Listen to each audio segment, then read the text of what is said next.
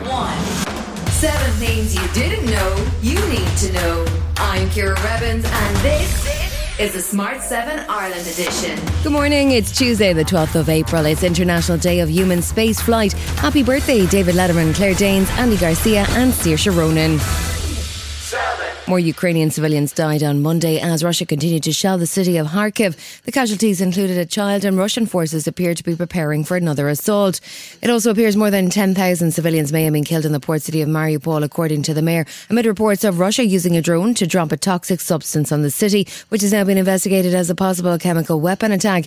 President Zelensky spoke to US News show 60 Minutes. He's still calling for peace talks and says he will meet with Vladimir Putin, but it's clear on the most important condition for any talks.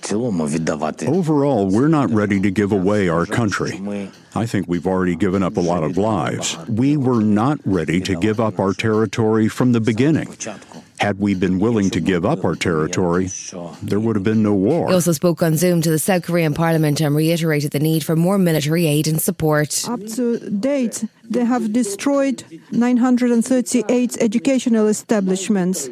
They destroyed almost 300 hospitals. This is a conscious success by the Russian authorities. There was no accidents. Putin spokesman Dmitry Peskov has warned Finland and Sweden against joining NATO, saying it will not bring stability to Europe. Meanwhile, Austrian Chancellor Karl Nehammer travelled to Moscow to meet with Vladimir Putin, where he had what he called an open and hard conversation, including a warning that those responsible for war crimes must be brought to justice.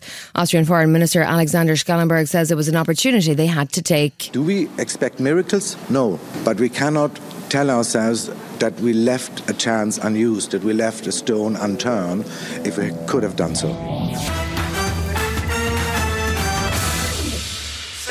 As Russia attacks on Ukraine continue, EU foreign ministers met to consider further sanctions with a focus on Russian oil. We know that the Commission is working on a future package that will involve oil as well. The European Union is spending hundreds of millions of euros on importing oil from Russia. That is certainly contributing to financing this war. In our view, we need to cut off that financing of war. A ban on Russian oil will push fuel prices even higher as the government is considering ways to reduce household costs, including a potential cut in VAT rates on fuel. Meanwhile, the Minister for Housing, Darragh O'Brien, met with housing and construction industry experts to continue planning for the housing of more than 20,000 Ukrainian refugees who've already arrived in Ireland. We need to look at other measures which I've been doing already about how we will accommodate an unprecedented number of people who've come into our country whilst continuing to ensure that housing for all is protected.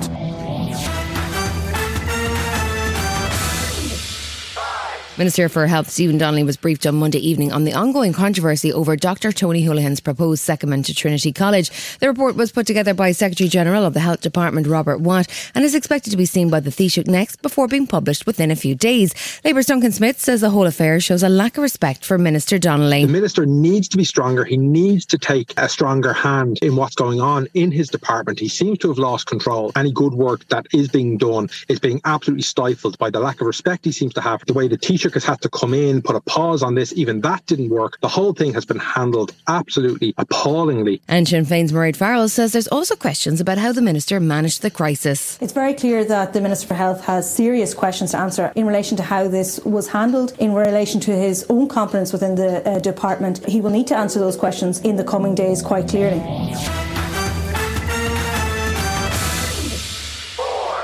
US President Joe Biden moved to ban so-called ghost guns on Monday. They're untraceable guns that come in kit form and can be bought on the internet, and they're growing in popularity. Joe says it's pretty simple. If you buy a couch you have to assemble, it's still a couch. If you order a package like this one over here that includes the parts you need, the direction of assembling a functioning firearm, you bought a gun. As with any gun control legislation, there have been objections and delays from the pro-gun lobby. The NRA called this rule extreme. Is it extreme to keep guns out of the hands of people who couldn't even pass a background check? Still to come to the Smart 7 Ireland edition, Chelsea Dare to Dream, and Bob Odenkirk celebrates Better Call Saul. Right after this. Welcome back.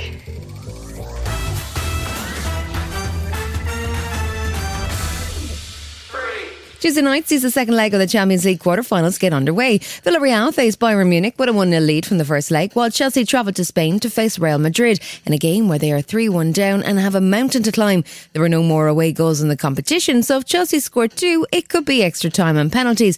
And manager Thomas Tuchel is hoping that the stars align for the Blues. We need nothing else than a fantastic script to overcome this. The challenge is incredibly high, given the circumstances of first leg and where we play and against whom we play. It's always allowed to dream. It's sometimes important to dream about it, but it will not shift the focus.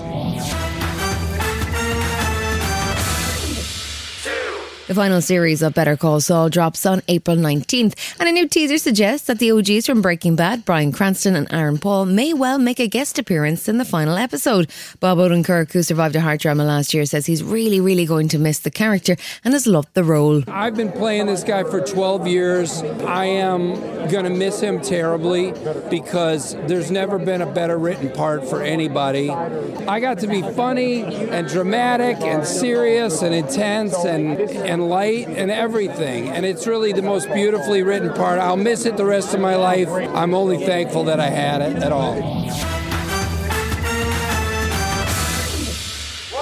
There's a new Rebel Wilson comedy coming to Netflix. It's called Senior Year, and Rebel stars as a cheer captain who suffers a tragic cheerleading-related accident which leaves her in a coma for 20 years. She recovers and decides that at 37 she wants to finish school with hilarious consequences.